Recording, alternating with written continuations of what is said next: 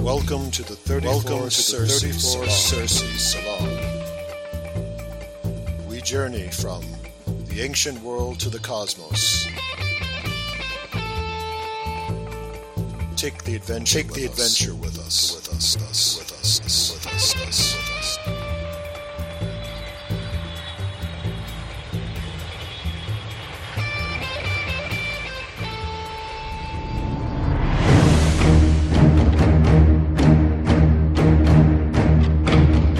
We return to the epic world. The world of the greatest empire the West has ever known. Rome. How about that for an opening, folks? Welcome to the 34th Cersei Salon. This is the Parallax Channel. I am Sean Marlon Newcomb, and we are here today to talk about the classical world at the movies. And we are going to review the 1963 famous, highly over-budgeted epic Cleopatra. And who better to discuss this film with us than the one, the only, Dr. Gary Stickle. Welcome, Gary. Hi. So Cleopatra is a well-known film to people, even today. It's been almost 60 years since this film was released. It's well-known because it was just known for its budget overruns. It practically bankrupt, if I'm not mistaken, 20th Century Fox. It got a lot of people fired. And of course, there was the smoldering love affair between Elizabeth Taylor and Richard Burton that captivated the world. But what was this movie like? So just very briefly, this film was released in 1963.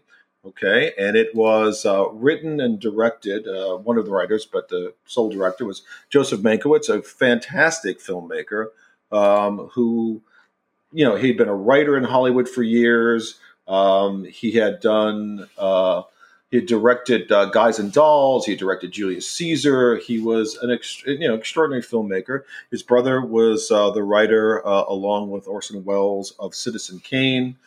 And so he's Hollywood royalty of sorts, right? Yeah. And then you've got Elizabeth Taylor and Richard Burton, two of the biggest stars in the world. Burton certainly was an amazing actor, an incredible force, and Taylor and Burton were just the famous love interest of the era, right? The famous couple.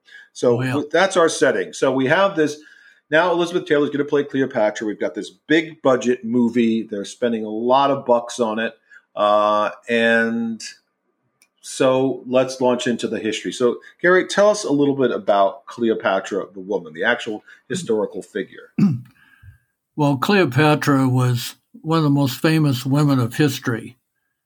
And so her story is really epic, and it deserves a great epic film to do it. Unfortunately, the 1963 film Cleopatra was not it, as we'll discuss.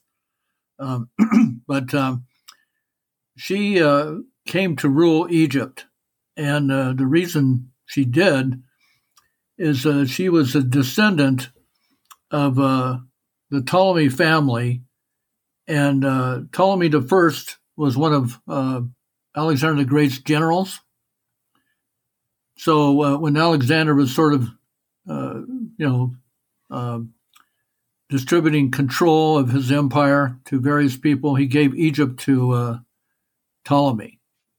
So Alexander goes on his conquering spree and then dies. And of course, his kingdom, his empire has to be split up amongst ended up being split up amongst his generals. They took their own spheres of influence, and the particular sphere of influence that the Ptolemy took included Egypt and a little part of the Middle East. So she's descended from the general of Alexander the Great. Yes.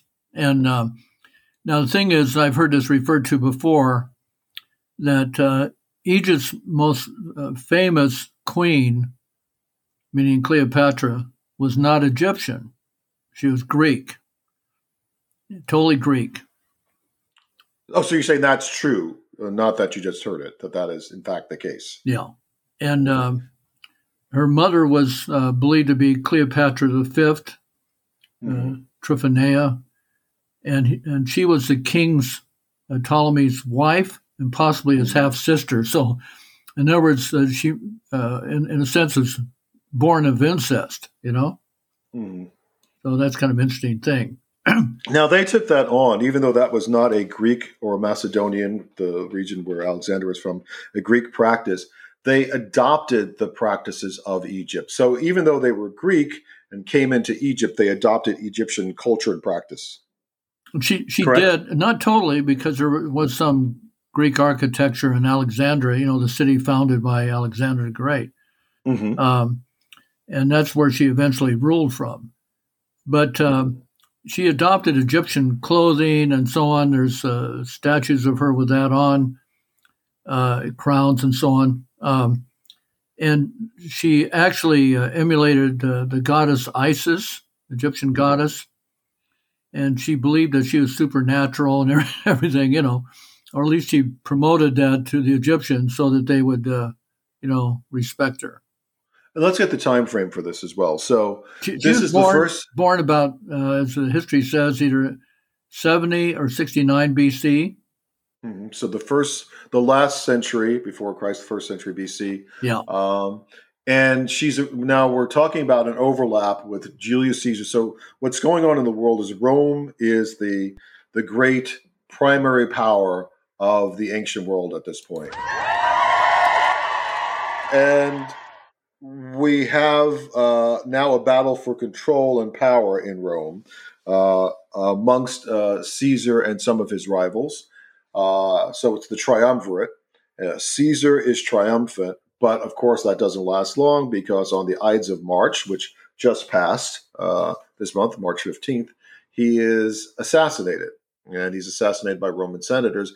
And then that leads to yet another split, a civil war, another triumvirate, a battle amongst the people, some of whom had supported him. And principally, we see in this film a battle between Mark Antony and Octavius, who would become Augustus Caesar. So that's sort of the setting. This is Rome is transitioning from a republic. And that's the other thing to remember, that when Julius Caesar takes power, Rome had been a republic, and it was really important to Romans that they were a republican people. They didn't want kings. They didn't want tyrants or dictators. They thought of themselves as a free people, and suddenly now there's a shift, and the shift becomes a shift to the great strong man running an empire. At least that's what the people trying to take over felt. Right. So that's kind of where we are. And then I'm sorry, Gary, continue with Cleopatra's relationship in this. Well, Cleopatra, her father was Ptolemy the 12th, and his name was also Olydes. And so when he died, Cleopatra became, in other words, the throne passed to Cleopatra, and she was only 18 years old. But also she was the co-regent, also passed to her 10-year-old brother, Ptolemy the 13th. That's what I was going to ask you. So she had her own battle for control. And she vied with her brother for power, and she eventually won out. So she wins out.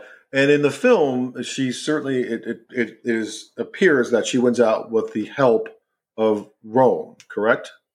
Well, eventually, yes. Right. Okay. So that's kind of the setting. We have the setting of Cleopatra trying to take power. We have Julius Caesar at the beginning of the film, who arrives, and he's vying for his own power, his own might. And Cleopatra, first her connection with him, then her connection with Mark Antony, who is played by her twice husband, if I'm not mistaken, Richard Burton.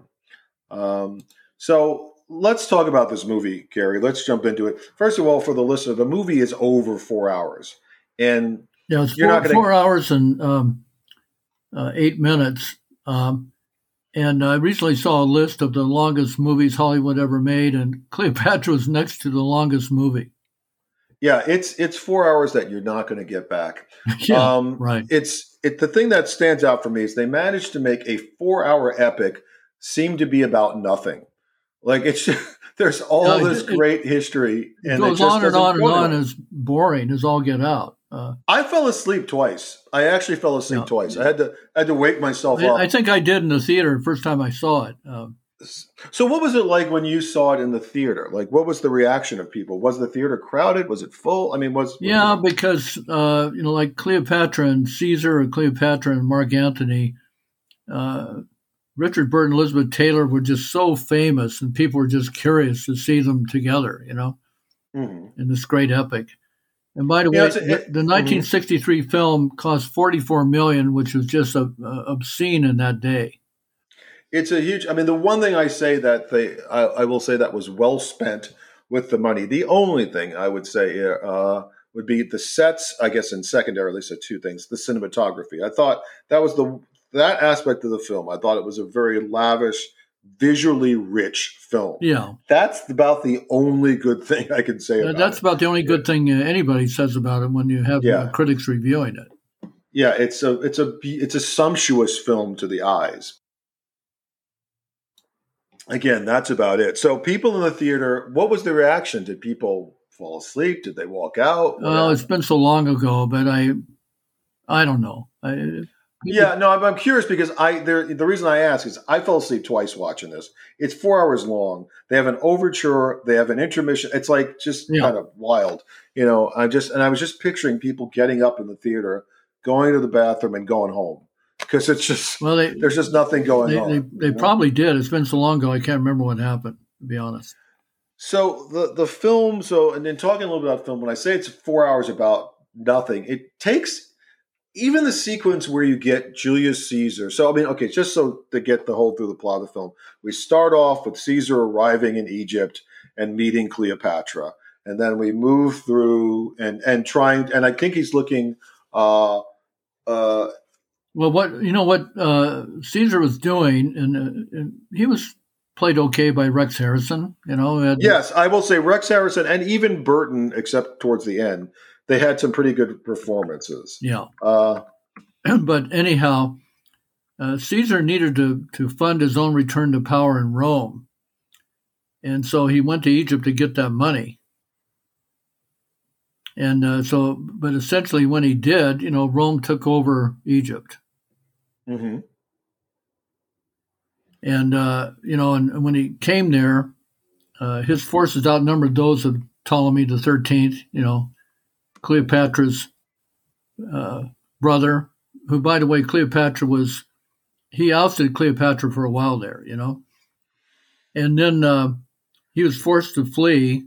And I think he was assassinated. He was supposedly drowned in the Nile. Yeah. And when Caesar arrives, he's looking for Pompey, correct? He's looking for Pompey, right? When he gets to Egypt. Pompey was executed by Cleopatra's brother. Mm-hmm. So this thing, for the listener, think of this as a world war. A world war is taking place. I believe that, her brother gave Caesar the head of Pompey and thought that he would like that. Mm-hmm. And Caesar was disgusted and everything, you have an adversary, but they need to be treated honorably, that kind of thing. Well, also he's another Roman noble, so yes. For Caesar that is just unthinkable. That's unthinkable, yeah. And he's to be executed by a foreign power. To a Roman, the idea is we settle things ourselves. You don't need to settle them for us. And so he's there chasing Pompey, and she's there battling for her own supremacy. Well, no, she sneaks in. There's a famous supposed thing. Oh, right, of course. She's in Egypt, where she was there, yeah. In a rug, and then they unroll the rug, and then she rolls out, and then she greets Caesar. Which they showed in the movie. I mean, that's the way legend had it. Whether it's true or not, who knows? But anyhow, then. She's labeled as a great seductress, a femme fatale. And so she, as they say, seduces Caesar. She has a child by him. It's called Caesarion after him, mm-hmm. meaning little Caesar, Mm-hmm. And then in about 45 BC, she goes to visit Caesar in Rome. And then Caesar is assassinated, as you said, in 44 BC. Mm-hmm. And then And by the way, when she came to Rome, she had her great entrance into Rome, which is shown spectacularly in the movie. That I'll grant it. That's the stuff the film does well. So she comes into Rome, and she's riding on a giant float, shaped like a sphinx, and no, it's pretty amazing. One thing I do want to say is that some aspects of the way they show the entrance are a little dated. I think there's some things that may be, for people, they may be offensive in terms of like racial depictions, things of that sort. Yeah. But the lavishness of the film, the way it's shot, is pretty exceptional in that scene, and gives you a sense of being in ancient Rome at the time. Again, how that's the one spectacular thing the film does well. It was. Yeah. Yeah. I mean, the Romans did have spectacular parades, and they did have floats and all that. So it was a possible thing. Mm-hmm. So we see this. So the film opens. We see the scene of Caesar arriving, searching for Pompey. He's been decapitated. Now we meet Cleopatra's brother, and then he's vying to get the support of Rome for the throne. And then Cleopatra comes in, seduction. She gets Caesar. She gets the throne. And the brother is assassinated, eliminated. Yeah. It's again a fascinating scene. Now you talk about the seduction. This is the thing. Okay, let's talk about Elizabeth Taylor. So here's the thing for me in this film. Cleopatra, you want this kind of like larger than life figure. Now, because as some of you will know, that there's a sister podcast that we have called Make Matriarchy Great Again, Disrupting History, on our other channel. So I'm very much talking with Johnson Allen and I, both co-host the show. We talk about how women are portrayed in history, what about history. So there are aspects of Cleopatra's bio that you must, as a listener, understand are being told from a Roman point of view, and from a Roman point of view of people who are not supportive of her, who had problems with her. History is written by the victors. So with that in mind, the created Cleopatra that we know of she's this grand seductress, right? Now, far be it for people to remember, and they should, that this is a woman who spoke multiple languages, I believe. 12 languages. 12 languages. So this is a really brilliant woman. Yeah. But we receive the idea that she's just a seductress. Okay, working with that, you would want Elizabeth Taylor to at least, this is a beautiful woman. You would, and so she's one of the screen goddesses of the old days. You would figure that at least could be brought out by the director in terms of the on-screen kind of chemistry, the on-screen kind of power, but that does not show through. Elizabeth Taylor really is maybe the weakest link of the film, and she's Cleopatra. Like, her performance is so problematic. Yes. She's not seductive. She's not powerful. I just kept picturing she belonged in one of those pillow talk movies, those rom-coms. Really. Like, that's really where her character fits. Like, she should be like a petulant romantic comedy heroine looking to find a husband. That's the way she's portrayed in this movie, as opposed to a great queen in history. Exactly. So it's really weak. Yeah. So I agree. Yeah. So then, anyhow, Caesar's assassinated. She frankly flees back to Egypt. And then you have the aftermath of Caesar's assassination, where Mark Antony, goes after the assassins, Brutus and Cassius.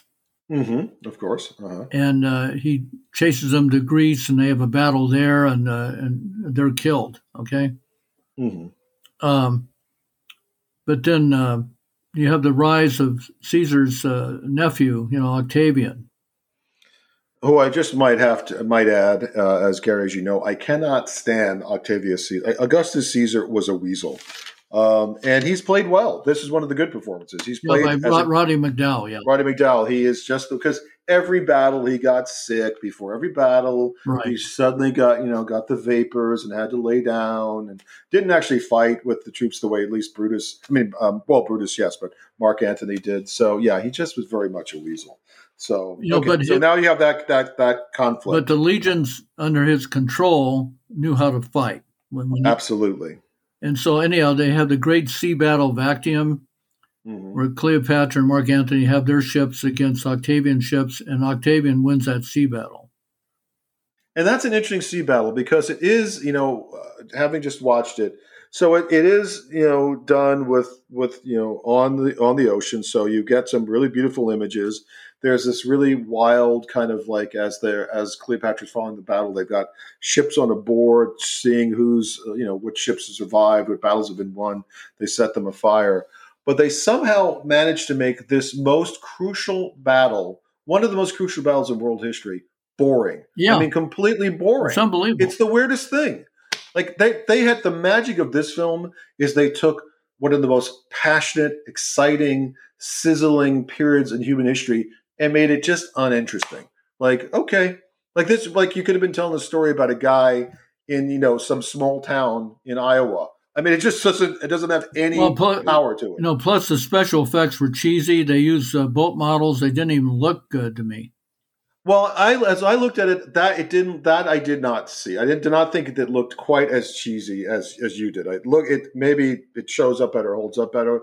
More what it was for me was just the way it was edited and cut. And you're surprised about Mankiewicz, who did such a brilliant job on, Cleopatra inspired Julius Caesar. He wrote that play, Cleopatra, and then he was an extraordinary director. He was an exceptional. The Mankiewicz family. Mankiewicz did Julius Caesar, and he did a wonderful job on that film. Yeah, no, he's an exceptionally good filmmaker. There's no question about that. This is just one of those things. It happens to everyone. I mean, almost every great director has, a strange turkey. They have a strange a film where it's like, how did you direct that, or what was going on there? So. And this was just his. And again, for what it's worth, I would like to, maybe this could be another podcast, take a little dive into what went wrong with this film and how it went wrong with it. But did not. Well, sorry to get the battle. It did show, it was great on sets and grandeur and stuff like that. It just had a lousy plot and presentation. But who knows? Maybe he had bills to pay. You never know. Yeah. Like he just wanted to. It did show Cleopatra's famous barge. Her glorious. Mm-hmm. Because Mark Antony quotes summoned Cleopatra to the city of Tarsus, in what is now south of modern Turkey, and so she sailed up there in her famous barge, to impress him, which she did, and then as history I've been reading says she seduced Mark Antony, so yeah, another seduction thing, right? And well, we get this battle, and she has children by him. She had children by him, right? That's what someday we'll talk about that in terms of the quest to find Cleopatra's tomb and Cleopatra and all that stuff, and where you can look through that. Well, the thing is, they've never found the tomb. Right, exactly. But you did say that there are people who think they may have found it. Yeah, it's a woman archaeologist. She's from Central America, I think, and she's been searching for it. And she claims she found it at a place called Magnus Lepsa or something like that. And but she hasn't, because the tomb is going to be elaborate. I mean, this is. That's what they did in those days, and they're so famous, the two, that the tomb has to be elaborate. Well, it will be interesting to see how that unfurls. So anyway, we get this. And the thing is, to show, after Mark Antony is defeated, he goes back to Cleopatra, and they show that in the film. Right? Yeah. So this is the Battle of Actium, and the thing is, there's a scene where she goes to visit him, and he's sitting in a tomb, waiting for Octavian to show up with his legions, and that's going to be the end of him, And he knows it's coming. And she basically asks him how he's doing. He says, me and my tomb mate are doing fine. And I thought that was so corny at the time. Well, that's a corny scene. I mean, that is the strangest scene because it's Burton, who was absolutely one of the great actors of the 20th century. He's exceptionally gifted actor. And it's almost as if he's freestyling, so to speak, as he does this scene, because it's like it's out of context. He has this long speech. It doesn't seem to fit or make sense. It's just it comes off more. I mean, when I saw this crazed, I guess. As a kid, I winced. I thought, oh God, Yeah, I did the same thing actually, because of the way it's delivered. God bless him, he was trying to find something as an actor. He was looking to anchor this sequence, this speech, to something, but there's really nothing to anchor it to the way it's constructed and the way the scene's constructed. So anyway, so we're near the end, because we're actually coming near the end of our podcast. Now we're near the end of the film. So take us to the end. I liked epics when I was a kid. I mean, epics that inspired me was like the Ten Commandments and especially Spartacus, which I still think is the best sword and sandal movie ever made. Agreed. I agree with you. And but Cleopatra was like among the worst. Well, how does it end, Gary? Just tell the viewer. Not that we haven't had 2,000 years of knowledge of it. It ends. They show Cleopatra, and supposedly she meets up. Octavian takes over Alexandria, and he's going to take her to Rome and parade her as a captive, down the streets of Rome in a victory parade. And she doesn't want to do that. So she goes into a chamber, locks herself in there with a couple of her handmaidens. And legend has it that she took a poisonous snake called an asp because it was sacred to the ancient Egyptians, Mm-hmm. And she had the snake bite her, and so she died of a snake bite. Okay, spoiler alert for all of you out there who haven't been paying attention for 2,000 years. Okay, so that's the end of 4 hours of our life that we won't get back. The thing Gary, is, there's been there's earlier version of Cleopatra, with Claudette Colbert back in the 1930s. The account of the story, the most prominent ancient Roman account was by Plutarch and everything. Mm-hmm. And now they're talking about making another film about Cleopatra starring the Israeli actress Gal Gadot. Mm-hmm. Or Gadot, I don't know how you pronounce her last name. I think it's Gadot, but again, I'm not so sure. Again, while I think she is, a fine actress, I don't think she was really suitable for Wonder Woman. She's just not Amazon enough, and I don't know if she really would make a good Cleopatra, but we'll see. I have my doubts too. I have my doubts as well. So, Gary, in summation, using our scale of 5 shields being the best, no shields being the worst, how many shields would you give the 1963 Cleopatra? It's either a 1 or a 2 at the most. I give it a 1 shield. And that 1 shield is almost entirely, or maybe 1.5, to be charitable. That 1 shield is for the visuals, which are beautiful. Yeah, that's what I'm trying to say. Not for the script and not for the acting. I'll give half a shield because some of the performances were okay. So I'll give it 1.5 shields for this. So that is our take on the 1963 Cleopatra. And like one review I read said, it's a turkey of a movie.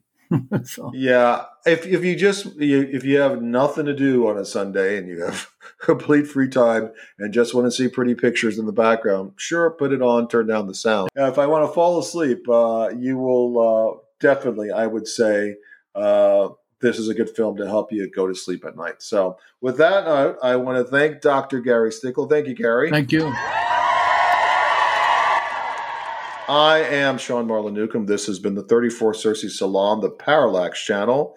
We have been doing the classical world at the movies. We were talking about the 1963 Cleopatra. Thank you all for listening, and God bless. We'll be back soon. Take care.